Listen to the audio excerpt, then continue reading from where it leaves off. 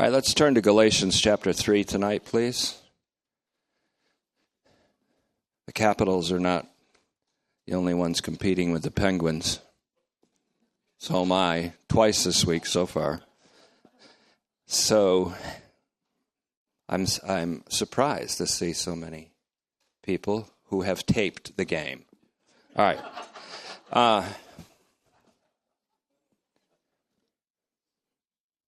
I've already spoken to Pastor Brown a couple times this week, but we want the entire Tetelestai family to extend our sympathy to you, Craig, and the loss of your sister this week. And that makes Pastor Brown the last of the siblings in his family.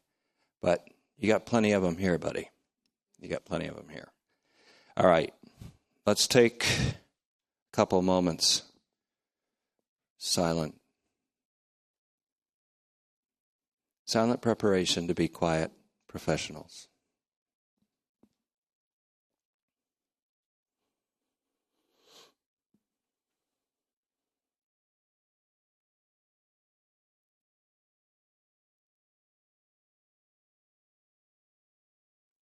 Father, we don't take it for granted the importance of this occasion in this place tonight, for your word will go forth, and we are confident that it will, with power to elevate attitudes and souls and dispositions, power to enable us to obey the truth, which is the gospel, and to live according to the grace of the gospel toward one another, and to live in the love that is the product and fruit of the Spirit of the Son, whom you sent into our hearts, crying, Abba, Father. So, Abba, we ask your blessing upon this message and upon each person who's come out here tonight, and all those who will hear this message either through its conveyance through these listeners or through other means. We ask this in Christ's name. Amen. Don't forget, we're continuing to collect non-perishable food and paper products for the New Kensington Salvation Army. And keep that coming. I want to consider tonight, and I love to wake up with the thought that I know the Holy Spirit wants me to develop, and that happens once every few days, I think, lately. But I want to consider the promise and the gospel. And Galatians chapter 3 is a good place to begin that consideration. The promise and the gospel. And we'll go to 3:6, and I want to open with 3:6. I want to use Lou Martin's translation, his very famous now Galatians commentary. There's a few commentaries that come out, and they gain fame among theologians, and his is one of them. In fact, the last book I'm reading now, there's about 20 theologians, each doing an article on Lou Martin and his apocalyptic take on Paul's gospel, which I think is remarkable. And I'll give you his translation. Another one is Ernst Kazemann's Romans from 1980. And Ernst Kazemann was Martin's mentor as well as Jürgen Moltmann's mentor. And I'm starting to read that now. Some good insights from that. But the promise and the gospel, very important, and I want to outline this first before we go to 3:6, where I'm going to use Martin's translation just for that one verse. One of the main points in Galatians, and especially in Galatians 3, is that the gospel was proclaimed in advance to Abraham, but we know that. But the gospel that was proclaimed to him was an unconditional promise. It was a promise that in him all the nations would be blessed. And we know as the Word of God develops that the blessing that he's promised for all the nations that will be blessed in him is the promised Holy Spirit. And therefore, the promised Holy Spirit, which is unconditionally promised to all the nations in Abraham, is the Spirit by whom we participate in Jesus Christ, in his very shared existence, in whom we also participate in the triune God. That's our great and wonderful privilege. This, I'm putting it off till Sunday to hit the Petrine connection, or the connection to 2 Peter. It's quite interesting, and I verified this again today, that the epistle called 2 Peter was sent, among other places, to Galatia. And it was sort of a supportive word to them after Paul's gospel. But the promise, and this is where a bridge is already seen, the bridge between the unconditional and the universal is seen in the first preaching of the gospel to Abraham, as it says in Galatians 3:8. We'll see that, but it happened in Genesis 12:3, it happened in Genesis 13:15, it happened later in Genesis 17. We'll hit some of the verses. And Genesis 24 and 28, where Paul then develops it. It's not just Abraham to whom the promises were made, but also, and more importantly, to his seed. Paul pulls an exegetical move that's astonishing in Galatians 3:16, and he says that the seed is singular, and that the seed is Christ. And so if we were to say the gospel was preached to Abraham as an unconditional promise, and later the law came, the Sinaitic law from Sinai, the law came, the Torah came later with its 613 commands, and that did not nullify the promise. It did not abrogate or do away with the promise, any more than someone coming in and doing a codicil to a last will and testament changes the last will and testament. So the promise, interestingly, when the gospel is preached to Abraham, it's this way: in you all the nations will be blessed. He doesn't say in you all the nations will be blessed if they believe in your seed. It simply is an unconditional promise. And that's where we have to really start tonight. The promise was unconditional. The law came 430 years later, but had no effect on the promise that was made directly by God to Abraham. But the development in this promise, when he gives the promise over and over again, he adds an ingredient: to you and to your seed. The gospel preached to Abraham in advance then is the unconditional promise that all the nations, and I think we can say that means all humanity, will be blessed ultimately in Christ. All the nations will be blessed in Christ. So we have the Abraham, I'm going a different way than I thought, Abraham-Christ connection. And I'll abbreviate connection this way. I do it all the time in my notes. Don't be offended or hurt by it. Connection, CNXN. Abraham to Christ connection. But then Paul, in another place, develops the Adam-Christ connection. And that we know from Romans chapter 5, verses 12 to 21, 1 Corinthians 15, really 20 all the way through 47 or 49, the Adam-Christ. The Abraham-Christ connection, the promise, the unconditional promise that in his seed, all the nations, and that includes Israel, because there's no Jew or Gentile designation in the nations. All the nations, including Israel. Paul makes it very clear from Romans 11 that all Israel will be saved. And all the nations will come in. The pleroma of the nations will come in. And so there is an unconditional promise made to Abraham, but because it is also made to his seed, and it includes all the nations, the unconditional promise is also a universal promise. There's the bridge, which we've already tried to build. I've tried to at least detect the bridge in front of you the past 4 messages before Sunday. And so the Adam-Christ connection is even richer, but there is a connection between these connections.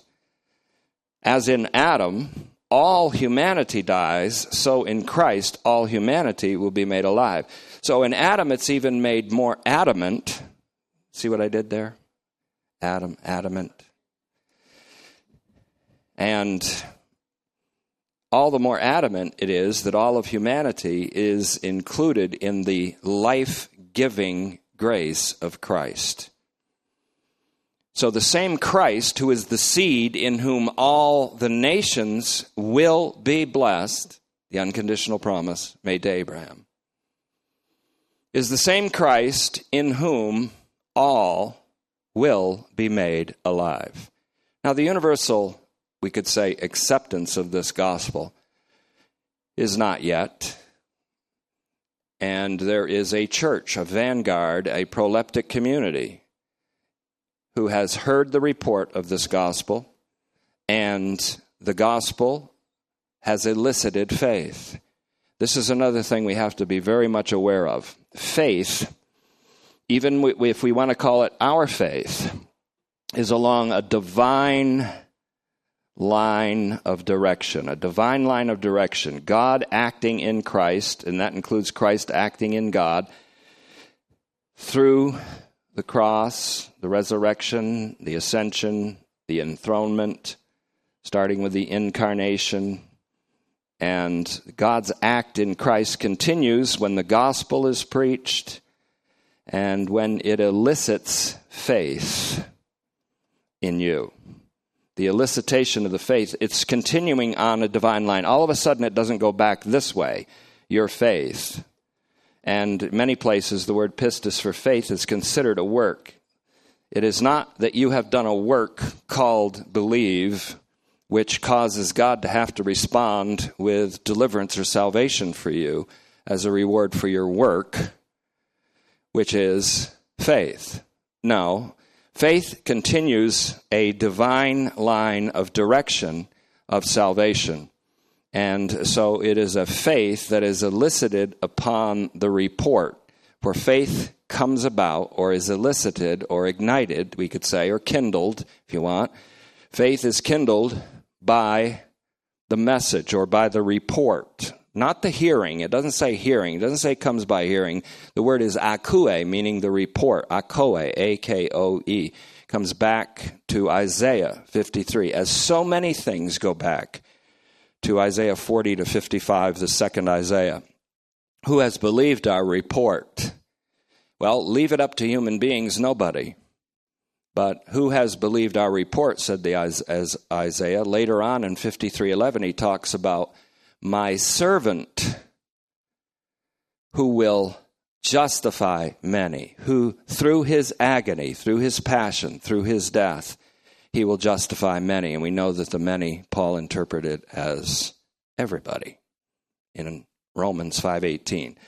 So faith, our faith even, is a participation, and it's a gifted participation with Jesus Christ's fidelity.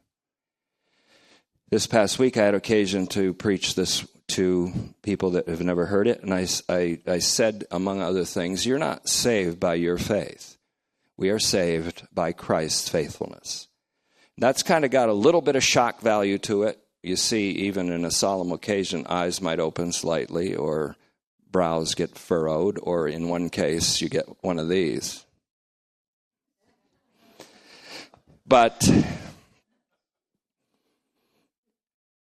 faith is along a divine line. By grace are you saved through faith. If you want to even make that the faith that's elicited by the gospel, you still have to have this qualifier, and that not of yourselves.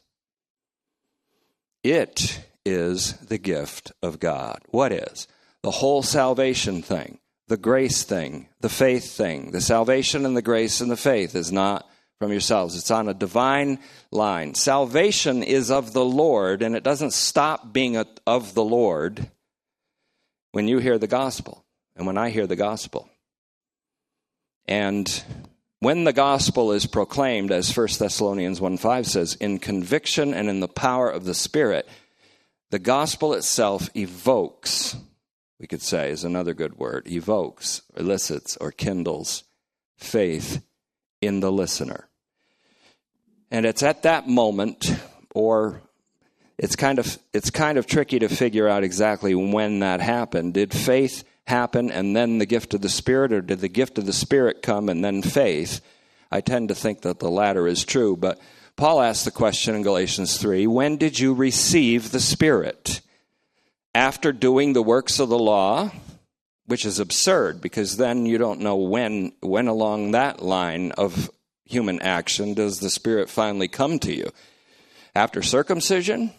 Well, no, because you have to obey all the law. So is it after you've shown somehow over the course of your life that you've obeyed the whole law, then you're given the Spirit? He said, or did you receive the Spirit upon the hearing or the report, at the report of the gospel? And the answer, of course, is that it was at the report of the gospel, which their faith then was elicited. They began a participation in Jesus Christ's faithfulness because the Spirit was sent into their hearts on the occasion of the report. So after Paul concluded, and he did so to the Galatians, that they had received the Spirit when their faith was elicited by the gospel, and he concluded that that's when it happened through a rhetorical question that demanded the answer is the second of two options. Not ex ergon, from the works of the law, but at the akoe, at the report of the gospel. And that they had received the Holy Spirit on the occasion of the gospel being preached to them before they even had a chance to be circumcised, or I could add, or be baptized. Then Paul says this, and this is where I've done something I don't usually do, but I'm using Martin's translation. Along with his commentary, he did a translation, which it's worth reading in itself. He says in verse 6, and it's sort of an expansion of what's going on, things were the same with Abraham. And that's the essence of it. That's the sense of this verse. The same things were the same with Abraham. That means you heard the gospel, which elicited your faith. The gospel is an unconditional promise. Abraham did the same thing. He heard the unconditional promise, and it elicited faith in him. And God considered that faith to be the evidence of his deliverance. And so, long before he was circumcised, and long before in Genesis 17:8-14, he circumcised all the males in his household, not as a condition for the covenant, but as an obligation for those that were already in the covenant, that were Jews. That did not abrogate the fact that Abraham believed his faith was elicited by an unconditional promise. And I find that when I preach the gospel now, I find that faith is actually elicited in people if you include Christ's faithfulness as the cause for their salvation and not require their faith. Once you require faith, you got people with a requirement they can't fulfill. But once you say that their salvation is the source of their salvation and the means of their salvation is the faithfulness of Christ, that elicits faith. That's why Paul said, Peter, you and I, and he even said to the Jewish Christian teachers in Galatia, we're Jews, we're not pagans, we're not sinners like the pagans, we're Jews. But even we have believed in Jesus Christ, so that our justification is through the faithfulness of Christ. In other words, we've believed that through the faithfulness of Christ, we've been justified, or saved, or delivered. So Martin says here, things were the same with Abraham. Quote, he trusted God, and as the final act in the drama by which God set Abraham fully right, God recognized Abraham's faithful trust. Now it seems now, what he's saying here, and I think he's got the right idea here, although I might make a couple of emendations or amendments to that. But it seems that the teachers that had invaded Paul's churches in Galatia, Jewish Christian missionaries, I say Jewish Christian as Martin does, not Christian Jews, because Jewish is first to them, Christian is second. to them, but they were Christians nevertheless. It seems that these Jewish Christian missionaries had done their own exegesis of the Abraham saga in Genesis chapters 12 through 22. And they had concluded, this is all apparent from what Paul has to do to counter that. They also had concluded that Gentiles needed to be circumcised to be saved. This finds corroboration in Acts 15:1. Or circumcised to be a part of true Israel. And may I say to you that being a part of true Israel is the same thing as being saved. I've made that clear in the Israel of God series. So their exegesis of Abraham, or Abraham's saga or story in Genesis 12 to 22, concluded that Gentiles or pagans, including the Galatians, needed to be circumcised to be saved or to be a part of true Israel. Which is why Paul really enters into the climax of the whole letter in Galatians 6:16 when he calls them the Israel of God. To me, that's the heart. That's the climax of Galatians 6:16. It's not seen that way by others, including, I don't think Martin brought that up, but that's my view. And that's when I taught Galatians backwards. I taught backwards from that. So they concluded that they needed to be circumcised, these Gentiles, because as they based it on Genesis 17, verses 7 to 14. The last clause of which reads this way: if any male, this is God speaking to Abraham, is not circumcised in the flesh of his foreskin, that man will be cut off from his people. He has broken my covenant. And they based the need of circumcising the pagans on that, failing to recognize several things. Moreover, the teachers will no doubt have explained not only this, but the positive fact that Abraham, as it says in the same passage, took his son Ishmael and all the slaves born in his house or purchased with his money, every male among the members of Abraham's household, and he circumcised the flesh of their foreskin on that very day, just as God had said to him. How do you counter this? Paul countered it. He counters this by reasoning by going back further into the narrative of Abraham when Abraham was still a pagan, when Abraham was still a Gentile. And that's where the key part of his story connects with the Galatians. Paul counters this reasoning, therefore, by showing about Abraham's faith, where God credited Abraham's faith, elicited by the unconditional promise that God had made to him in Genesis 12:3. On the occasion of his initial calling of Abraham, he said this in 12:3. Go out from your father's house, and he began the promise. He gave the promise there. But I found a connection today that hit me pretty strongly, and it's Isaiah 51, a connection to Genesis 12:3. Isaiah 51. Let's turn there, because Isaiah 40 to 55, it would be profitable for a preacher or a pastor to do these 16 chapters. I've kind of intended to do that sometime along the way, but there you have the unconditional and universal gospel wrapped up in Yahweh's servant. But Isaiah 51 says this: look to Abraham, your father, and to Sarah, who gave birth to you in pain. When I called him, he was only one. I blessed him and made him many. Now that word many pops up again, and it's the same word used in the Septuagint. It pops up again in Isaiah 53:11. With the word many, we go from 51:2 to 53:11. My righteous servant. Remember, the righteous one is Jesus Christ. He is not only the servant of Yahweh, but Yahweh will justify many. But please remember this. When he says justify many, Paul is interpreting this. He's allowing this verse to echo into Romans 5:18, where he speaks about justifying life to everyone. As through one man, he goes into the Adam narrative. He goes back further than Abraham into the Adam narrative.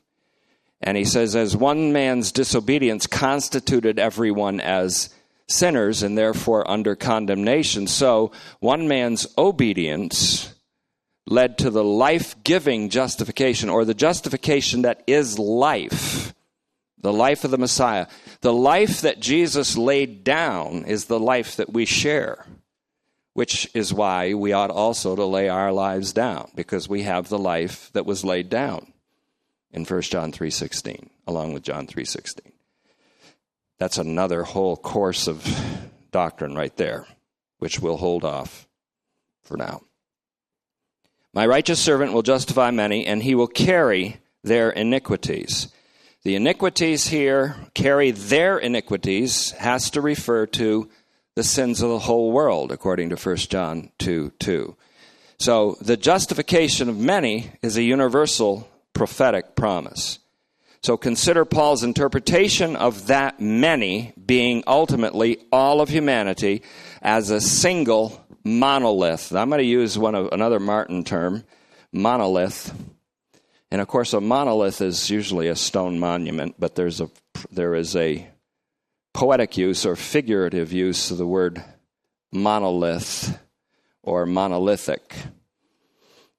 There are several times in the preaching of the gospel, in the epistles of Paul, the Old Testament, the Torah, the prophets, the Psalms, when all of humanity appears as a monolith or a single unified mass. All of humanity is considered to be a single unified mass of humanity. And so all turned away, says Romans 3:12. No one can be justified in God's sight. That's all of humanity. While we were yet sinners, that's not just we Christians. That's all of humanity as a single monolith in all of history, concentrated at the cross. The cross is the concentration of all time. It's the concentration of all history. It's there when God saw the whole mass of humanity as a unified whole of enslaved and complicit people under sin, under death, under the flesh, in the power of the present age from which they could not extract themselves.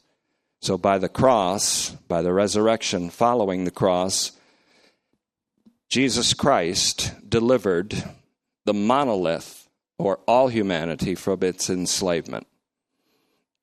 That's where we have the idea. See, I'm aiming at something in this series. Do Paul's epistles in toto, in their totality, speaking specifically of the 10 epistles minus the pastorals, and I have a wholly other thing for that group of epistles. They're phenomenal. And do Paul's epistles actually present to your view and to your both auditory and visual perception a vision of Jesus Christ and his universally saving significance, and therefore can all of Paul's epistles taken together be an apocalypse of Jesus Christ, the Lamb of God who takes away the sin of the world, even as John's gospel and John's apocalypse do that.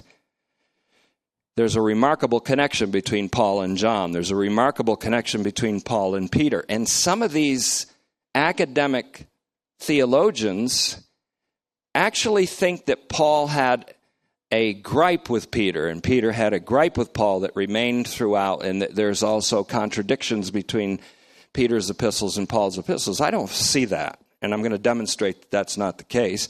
And I also have even heard people say that Revelation, John is actually antagonistic to the things Paul says in Revelation. I don't see that. That's why there's got to be not just theological wisdom over here and exegesis over here, which usually doesn't get too theological. What we have to have is a theological exegesis. That's what I'm attempting to do. although I'm just a child in it, just learning it. So we're dealing here with all humanity. My righteous servant will justify many, and he will carry their iniquities. So Paul allows that to echo into his Romans 5, where he interprets that many being ultimately the monolith of humanity as a single whole, a uniform whole. Please note that God called Abraham as one single individual. When I called him, he was one. I blessed him and made him many. Many, I guess, because his seed, Christ, is the one whom God promised all would be blessed in him. I called him as one. Here's a radical individualism in the gospel. God didn't call you together with a bunch of other people. He called you alone. He elicited faith in you somewhere along the line. You might not be able to point to the day or the hour. He elicited faith in you. He called you alone. He called Abraham alone, and this goes along with the principle that I taught you before many times. God always calls and elects, or elects and calls, with a view to the inclusion of others. When he called Abraham, Abraham was just one man, but he made him many. But the many is all, because it's in Abraham's seed that all will be blessed. And the blessing that's promised is the promised Holy Spirit, as we're going to see. And this is going to take a long time to iron out. I'm trying to put my arms around a very large forest of trees right now. And so I'm congratulating you for your patience. So please note that God called Abraham as one single individual out of the Ur of Chaldees, where he was an idolater and his father was an idol maker. Just like Saul, he was in the process of persecuting the church when God called Saul of Tarsus. And so he called Abraham, not when Abraham decided, oh, this idolatry is terrible, I want God, I want the true God. He just called him out of the Ur of the Chaldees and said, get out of your father's house, the idol maker's house. And so Abraham was called as a pagan idolater. And that's what the Galatians were. They were pagan idolaters, and God called them into Christ. Same was the case with Abraham. When he was a pagan, God called him. So please note that God called Abraham as one single individual with the intention of making him many. Ernst Kazeman observed from his famous commentary on Romans that I began to tackle. Speaking of Romans 1:16, he says this: universalism and the most radical individualism are here two sides of the same coin. He talks about to everyone that believes, and he sees a universalism in that, not an exclusion of others from some who believe and some who don't believe. He sees a universalism in that. That's another thing I've got to work out in this series. So as I've taught often here, the election, and we would also add the calling, the gifts and the calling of God in Romans 11:29 are without revocation. They are not revocable. So Paul's so-called conversion is probably better called a calling. When God calls, the call is effective. It does what it says. God is mighty in counsel, but he's also powerful in his deed. When he calls, it's an effectual call. It's not a call that you can heed if you want or not heed if you don't want. And that's because our will is enslaved, and God does invade and intrude into the human will when the human will is enslaved. After you are saved, your will is liberated for a cheerful obedience to the truth and grace. God then does not violate your will, but urges you to present your bodies as a living sacrifice. He urges you to walk by means of the Spirit and not fulfill the lusts of the flesh, but he will never intrude again as he did once in your enslaved will, because now your will is free. That's why there's things called reward, because we can use our freedom as a base of operations to serve one another by love, or we can use our freedom as a base of operations to be controlled again by the flesh, to continue or perpetuate Adamic ontology. And so those who use their free will to obey the truth of the gospel, as Galatians 5:7 puts it, will eventually have a reward, a harvest that comes through sowing to the Spirit. Whereas those who perpetuate their Adamic ontology and even try to make it religious or try to convert Adam's ontology into something that looks more acceptable to Christian peers but not to God, that person will suffer loss in a day of evaluation, yet not of salvation, because the only foundation that ever can be laid is laid, and it's Jesus Christ. So that'll help to begin to answer the question that I've received from more than one person about reward. So as I've taught here often, the election of one person or of one particular people, like Israel, is with a view to the inclusion of many more. In the case of Abraham and in the case of Christ, who is Abraham's singular seed, Galatians 3:16, Genesis 12:7, etc., the many is all the nations. Jesus Christ is said to be the elect one in 1 Peter 1:20. Peter allows Isaiah 42:1 to echo into his epistle. Jesus Christ is the elect one. God the Father says, consider my servant, my eklektos, my elect one. He's called the elect one in Luke 9:35. He's called the elect one in Luke 23:35. While he's on the cross, he's called the elect one of God. Was Jesus Christ elected so that he alone could have a blessing from God, or was he elected alone to be many? I think he was elected alone and called alone. In Gethsemane, he was alone. But God called him alone, but made him many, which means that he called Jesus Christ to encompass all of the monolith of humanity. Whereas in Adam all die, it seems, and in Christ all will be made alive. And it's been a shame how translations have taken the punch out of that all in 1 Corinthians 15 by putting an emphasis in the wrong place. I'm going to hit that someday too. So then, the teachers in Galatia that intruded into Paul's gospel community there were applying what was an obligation to Abraham's physical descendants under the covenant to a condition to be met. In other words, they saw an obligation that God gave after Abraham's had entered into the promise.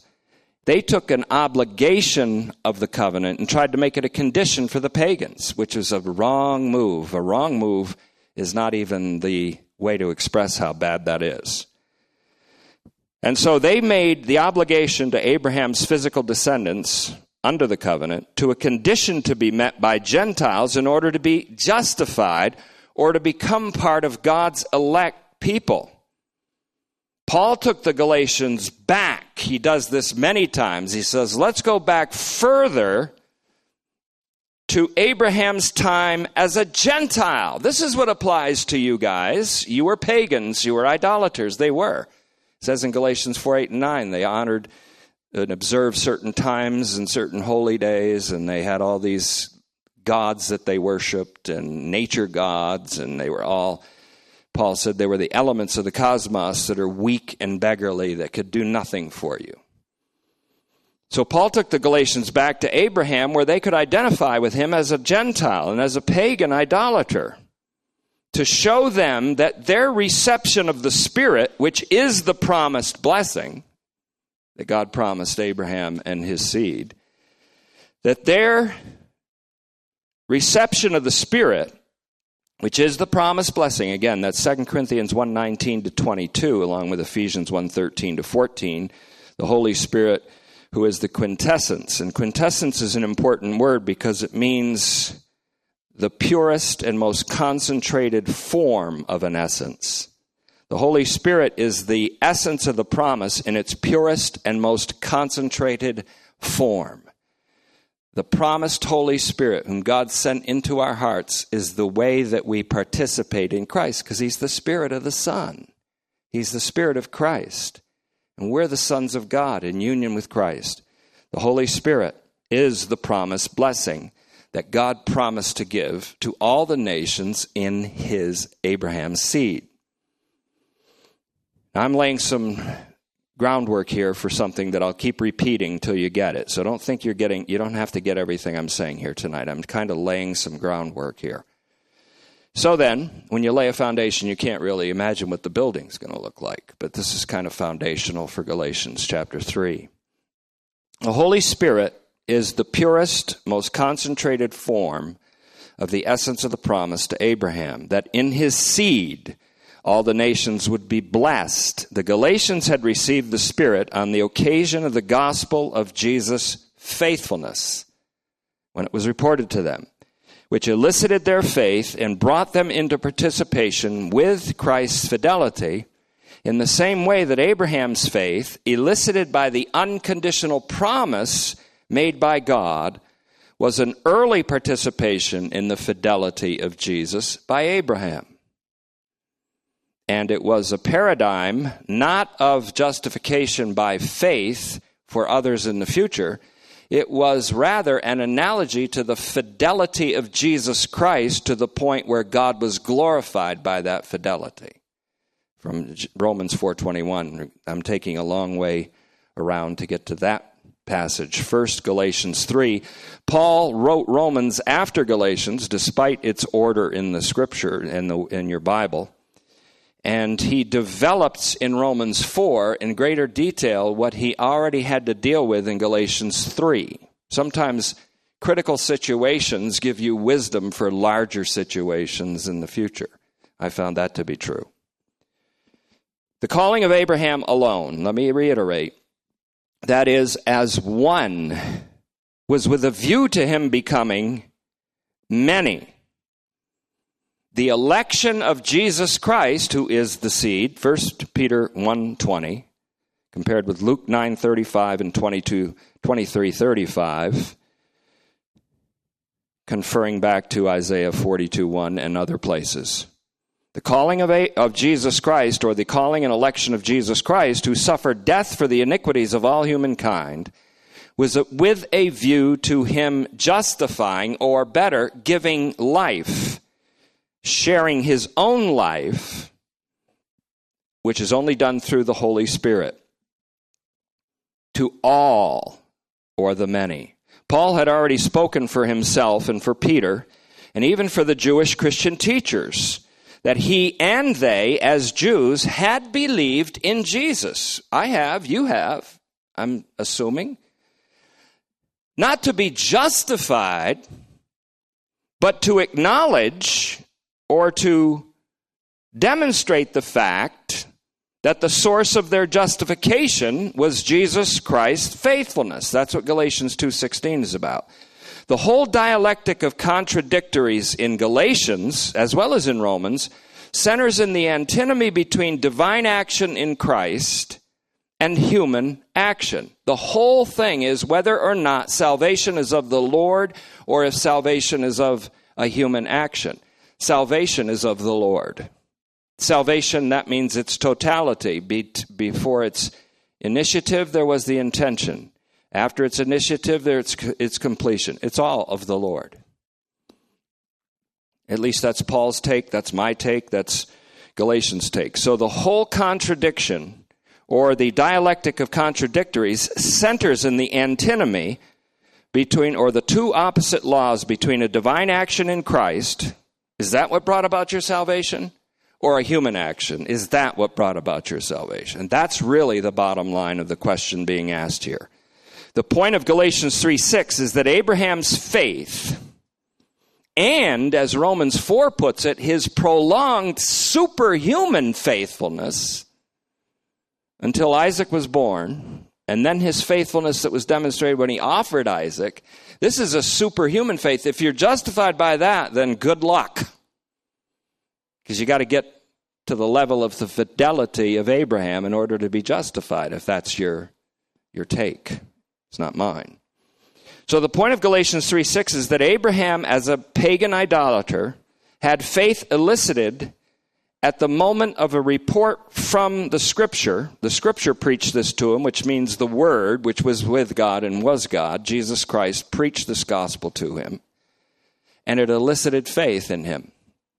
So the point of Galatians 3:6 is that Abraham's faith, and indeed his prolonged superhuman faithfulness, recorded in Romans 4:21, was credited as being righteousness, and that God had rectified him long before he was circumcised, and before Abraham circumcised the males of his household. And so Paul is saying, though Abraham did that, that wasn't a condition to be met to receive the promise. So let's look at Galatians 3:7. I'm going to do a detailed exegesis of Galatians in the future, maybe. I'm not doing that now, though I'm getting passages out for you. Galatians 3:7. You know then, he says. Some people think this is an imperative. I think it's an indicative that reminds them of what they know already. You know then that those who are from faithfulness, that's see if you remember this word, pistios. We find it in Romans 1:17. Those who are of faithfulness, or from faithfulness, these are the sons of Abraham. Not circumcised people who are circumcised, but people who are out from faithfulness. Ultimately, Paul's going to show that this faithfulness from which they come, or this faithfulness of which they are, is the faithfulness of the Messiah, Jesus Christ. Those who are from the faithfulness, not ex ergon, from their works, but from ek pistios, God's act in Christ. Those who are of God's act through the fidelity of Christ are the sons of Abraham. Jesus said to the Pharisees in John, speaking of John and Paul, the Pharisees considered their physical descent from Abraham to make them children of God. They said in one fell swoop to him in John 8:41, we are the children of Abraham. Our father is God. Jesus begged to differ on both scores. In his argument with them, or debate with him, Jesus gently says in John 8:56, with the gentleness of eternal power, Abraham saw my day and rejoiced. He didn't say Abraham believed and was justified. He said Abraham saw the unveiling of Messiah. He saw the apocalypse of the Messiah. And that triggered his joy. Because obviously between him seeing and him rejoicing, faith was elicited. He saw the unveiling of Messiah and rejoiced because that vision, that's the visual, just as the report, the auditory gospel, akoe, that presented a vision to the Galatians, 3:1. When Paul spoke, he presented a vision to them. I painted a picture of Christ and him crucified. I portrayed him right in your midst. They saw the vision of the crucified Messiah through the speaking of the Apostle Paul. Effective gospel preaching paints the picture. And when you see him, you look to him, you're saved. When you see him, and every eye will see him, according to Revelation 1:7, and all flesh will see and experience the glory of Yahweh. Eventually, all flesh, all humanity. From faithfulness, those who are from faithfulness, eventually everyone is going to see with effect from the vision the apocalypse of Jesus Christ. And it's going to evoke or elicit faith in every single individual case. Otherwise, how can every tongue acknowledge Yahweh to be Yeshua, to the glory of God the Father, if not inspired by the Spirit to say that? Philippians 2:9-11. So from faithfulness here in Galatians 3:7 is ek pistios. That being the faithfulness or the faith that came into the world. And he's going to show this. When Christ came into the world, faithfulness came into the world. Christ is his own faithfulness. And so he's going to show this, and I'm going to probably keep going in Galatians, maybe even tomorrow night. I might get into not the promise and the gospel, but the curse and the cross. That's next. The curse and the cross, which eliminates the curse and allows for no obstacles for the blessing to come to pagans without circumcision. All right. But let's close with this. Ekpistios means the faithfulness that came into the world when Christ came. And thus it's the faithfulness or the faith being that of Christ. Remember Romans 1:17. The righteousness of God or his divine deliverance is being apocalyptically revealed from faithfulness, God's in Christ, to faithfulness, Christ's in you. Even as it stands written, my righteous one, Jesus Christ, will live by resurrection because of his faithfulness to the extent of death. That's an expanded giving of the sense of Habakkuk 2:4, the key thesis verse in Paul, in Romans. So, if Paul intends that Abraham's faithfulness has an analogy to the Galatians' faith or faithfulness, it's still clear. Let's just even go there. Let's concede that to the people who believe that this is a justification by faith analogy. If Paul does intend that Abraham's faithfulness have an analogy to the Galatians' faith or faithfulness, it is still clear that he's not teaching that people are justified by their faith rather than by doing the works of the law, but that people, including Abraham and the Galatians, have the blessing of God through participation in Messiah's fidelity. Either way you slice it. Galatians 3:8. Now the Scripture, please notice that and capitalize Scripture if you're taking notes. The Scripture here is personified. Just as the Word was with God and the Word was God is personified in John 1:1 and John 1:14. Now the Scripture, foreseeing that God would, and I like the word rectify here rather than justify for reasons I'll explain later, not tonight. Now the Scripture, foreseeing that God would rectify the Gentiles, that is, set them right by delivering and liberating them. That's what the idea here of justify is to set someone right from a previous wrong condition of enslavement and complicity to sin and fear of death. So now the Scripture, foreseeing that God would rectify the Gentiles, that's the pagans in general, by faithfulness, that's ekpistios again, which we have related to Jesus Christ's faithfulness in Romans 1:17. So here's how I'd put it. Now the Scripture, foreseeing that God would rectify the Gentiles or the pagans by faithfulness, that of Christ, that means, and preach the gospel in advance to Abraham. The Scripture, personified, which means God, or the Word of God, Jesus Christ, the Memra, as the Targums put it, the Word, the Son. In you, all the nations will be blessed. That's the gospel. Where's the condition? Where is it? Where's the condition? It's an unconditional promise. The gospel was preached to Abraham in advance, and here it is. In you, all the nations will be blessed.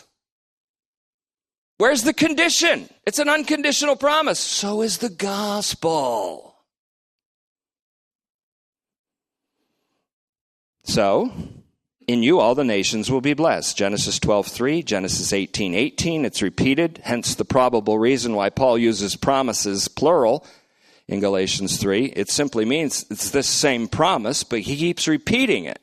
And he even adds, not only to Abraham, but something even more important, and to your seed, Christ.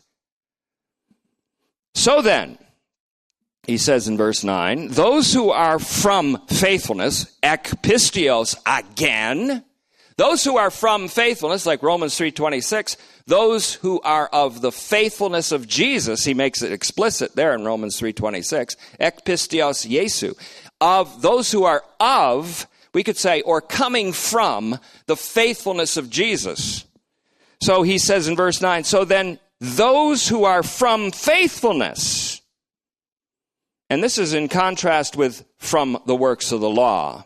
Those who are from faithfulness, that is the faithfulness of Christ, which he'll show later on, the singular seed of Abraham in whom all the nations are to be blessed.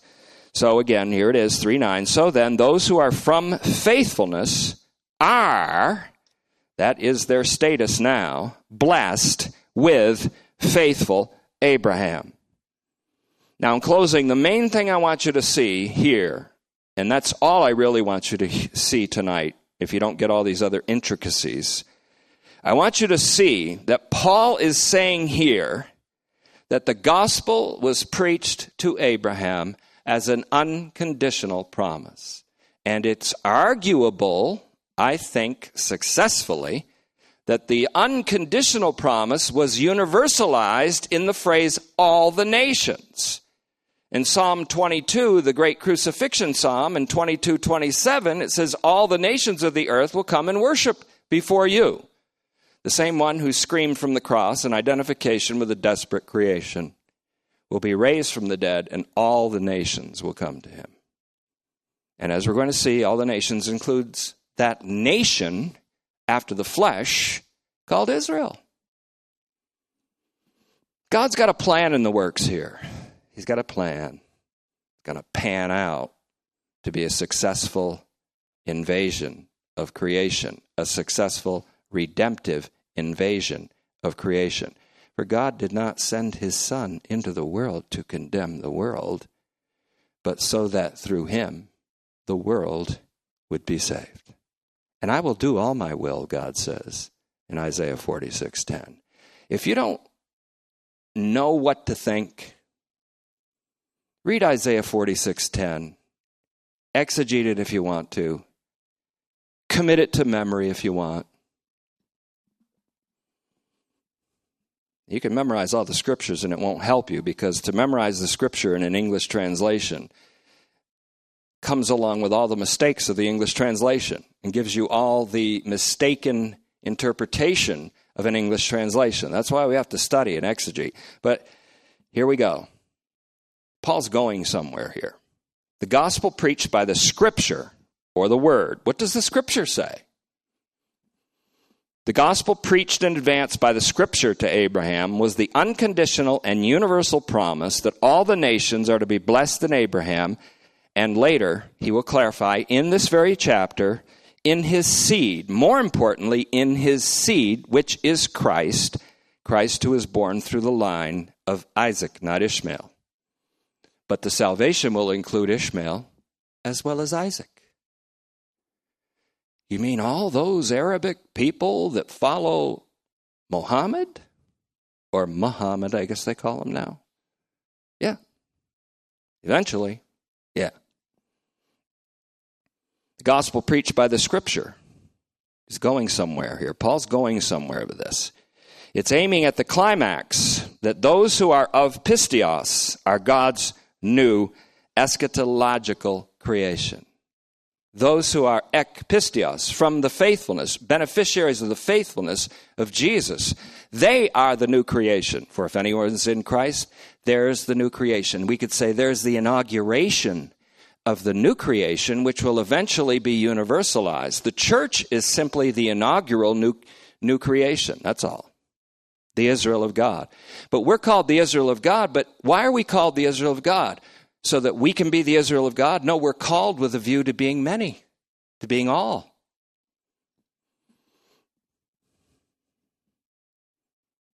I hate to say this, but I recommend you listen to this message more than once, if you're serious. You don't have to, never have to. You get a CD, you can toss it as a Frisbee if you want. I don't care.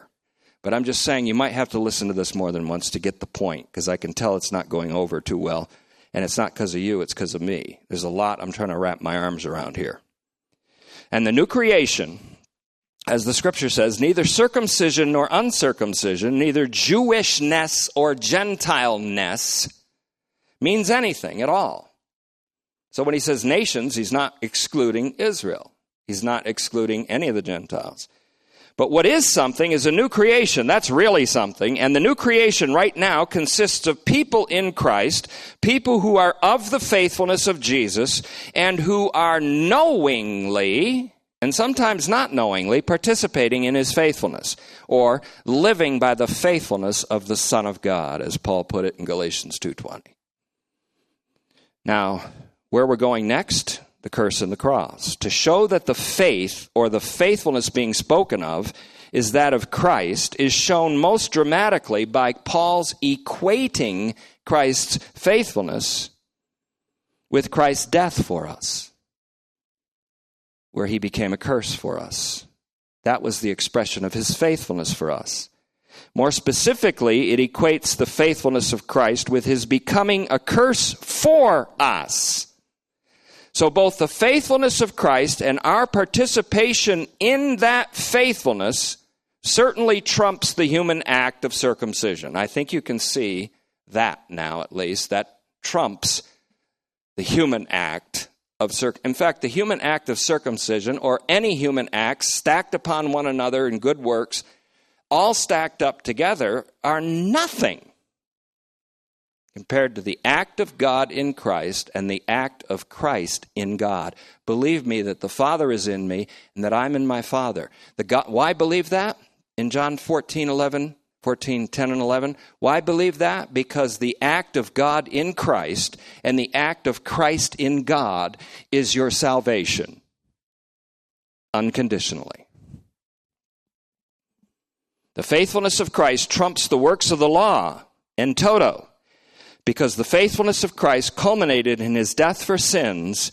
And listen to this carefully. This is the last point, maybe one of the most important. The death of Christ, the faithfulness of Christ culminated in his death for sins, and thus ended the law's ability to enslave or to curse, which is a power that the law had. The power that the law had to curse and to enslave wasn't by the law itself. It was by sin co-opting the law, by the flesh co-opting, commandeering the law for its own purpose. So when Christ died, when the faithfulness of Christ culminated in his death for sins, that ended the law's ability to enslave or to curse. And the law's power to do that had only as it's co-opted by sin. The strength of sin is in the law. That means sin took captive of the law, took the law captive. And what the law could not do, in that it was weak because it was co-opted by the flesh, God did by sending his Son in the likeness of sinful flesh. It's all coming. Let's close. Father, we thank you for this opportunity to really lay down some groundwork for a superstructure which will be revealed more and more as we progress through Galatians. I guess I'm asking you now just that you'll continue to bless our ongoing study under this series called Better Call Paul, and that perhaps it seems that you're leading to a more detailed exegesis of Galatians or of Romans or of both. I pray that you'll guide and direct me in the way that I should go with regard to this. We thank you for this opportunity tonight for the Scripture to speak to us with the same power that it spoke to Abraham. And thank you, Father, that the gospel is like the promise, not the law, and the promise is unconditional. Thank you.